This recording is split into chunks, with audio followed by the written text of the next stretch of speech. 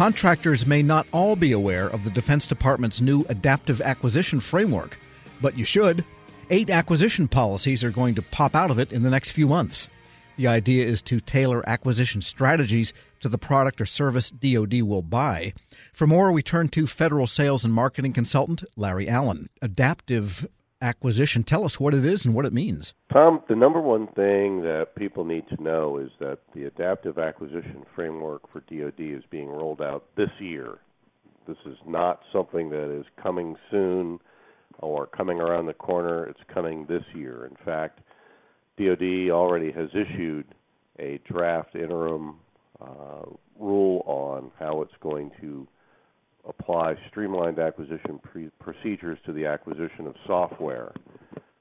Coming this year are going to be additional guidances on how to buy both professional services and as-a-service solutions, defense business systems, things that may not necessarily grab the daily headlines but are vital to making the Department of Defense's daily missions work.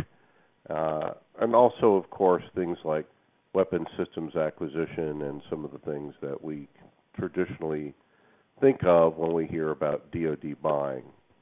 But the whole objective of the adaptive acquisition framework, Tom, means no more one-size-fits-all for DoD. Different departments are going to be tasked and encouraged to use the proper acquisition method most closely tied to the solution that they're actually trying to acquire. The theory being that if you're acquiring commercial services, you don't have to, for example, know everything about buying submarines, and you can get that service acquisition done much more quickly and with lower overhead for the contractor. So there's no real change in the DFAR or even any rulemaking. This sounds like more of an educational process to be put onto the contracting community in DoD so that they do tailor their strategies to what they're buying? Right. Not to be too wonky, Tom, but those who are familiar with DoD acquisition know that it's Series 5000 guidance that's given out to DoD acquisition professionals, and the changes are being made here so that there are additional, more specific sets of guidance based on a wide variety of things that the department buys. Essentially, it's recommending best practices. It's recommending streamlined acquisition, things that are intended to get services and solutions into the hands of warfighters more easily. We've kind of heard about this before. But the fact is that the adaptive acquisition framework has been in development now for a couple of years, and this is the year that it's going to be rolled out. It's going to take changes to thinking. It's going to require changes to tradition, so it's not going to be an overnight change, but the intent is that the education and training will come, that the practice of these new procedures will bring success, and of course success breeds people copying that so that they can be successful too. Is there anything that contractors can do to join in this process or help it along in some way? I absolutely think so, Tom. I think that contractors need to be aware about what these changes are. My experience is generally that contractors are usually better up to date on changes like this and can educate their DoD customers, particularly any DoD contracting officers they're working with.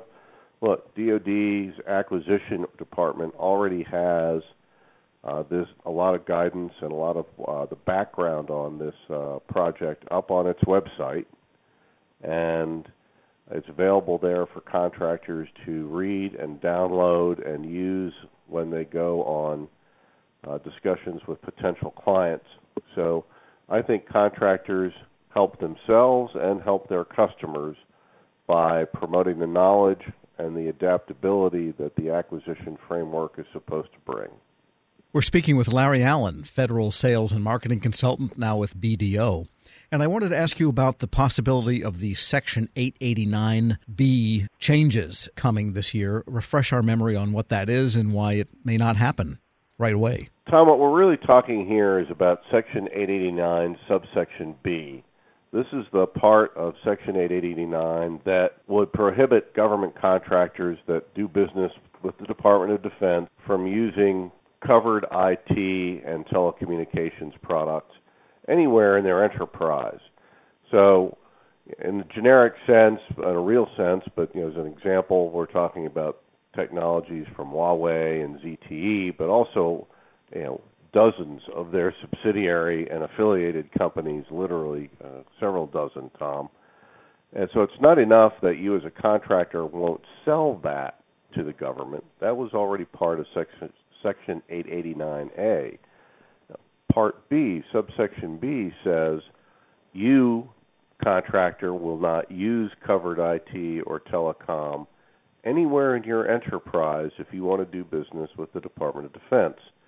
Proposed rule is supposed to come out on that section next month in March, and the final rule itself is supposed to be active this August. So we're coming right down the path on a rulemaking that could have a very significant impact on the DoD contracting community, having to mitigate your risk first on the systems that you use in support of a DoD contract. Secondly, the systems that you have anywhere in your domestic operations, were tied to government business or not. And then third, systems that are in use in any of your global enterprises. Those are just some examples of things that contractors are going to have to review and audit to ensure that they don't run afoul of the Section 889 Part B requirements. Talking with people on Capitol Hill, Tom, they're starting to be aware that the way the existing rule, the existing statute was written is overly broad. But Rome wasn't built in a day, and this part of Section 889 is unlikely to be disassembled in a day, with I'm being doubtful that it will be disassembled this year, Tom.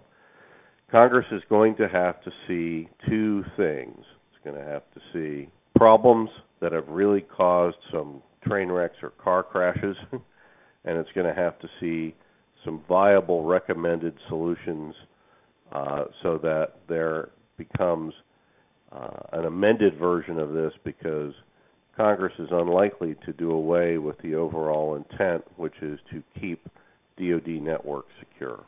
Yes, because if a contractor or a sub has any of that equipment anywhere in the supply chain, and probably almost no one does not have something somewhere in the supply chain, it could lead to this hunt and replace and expensive process, I would think, in order to be compliant for the purposes of DoD contracts. Right, Tom, and that's the absolute genesis of this, and I think that everyone agrees on the need to keep DoD networks secure, and that contractors, with the daily access they have to DoD networks and the things that they provide to DoD themselves, they have to be secure as well. There's no question that we need to have supply chain security. There's no question that we want to make sure we keep probable bad actors out of the DoD supply chain.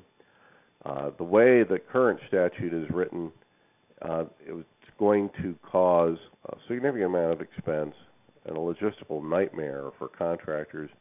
So I think what we're really saying here is, how do we get to the desired goal of DoD supply chain security and do it in such a way that we're not driving people out of the defense industrial base, particularly smaller and innovative companies, and how do we manage our risk appropriately to ensure that the DoD customer still has options and still has access to the solutions it needs to do its job.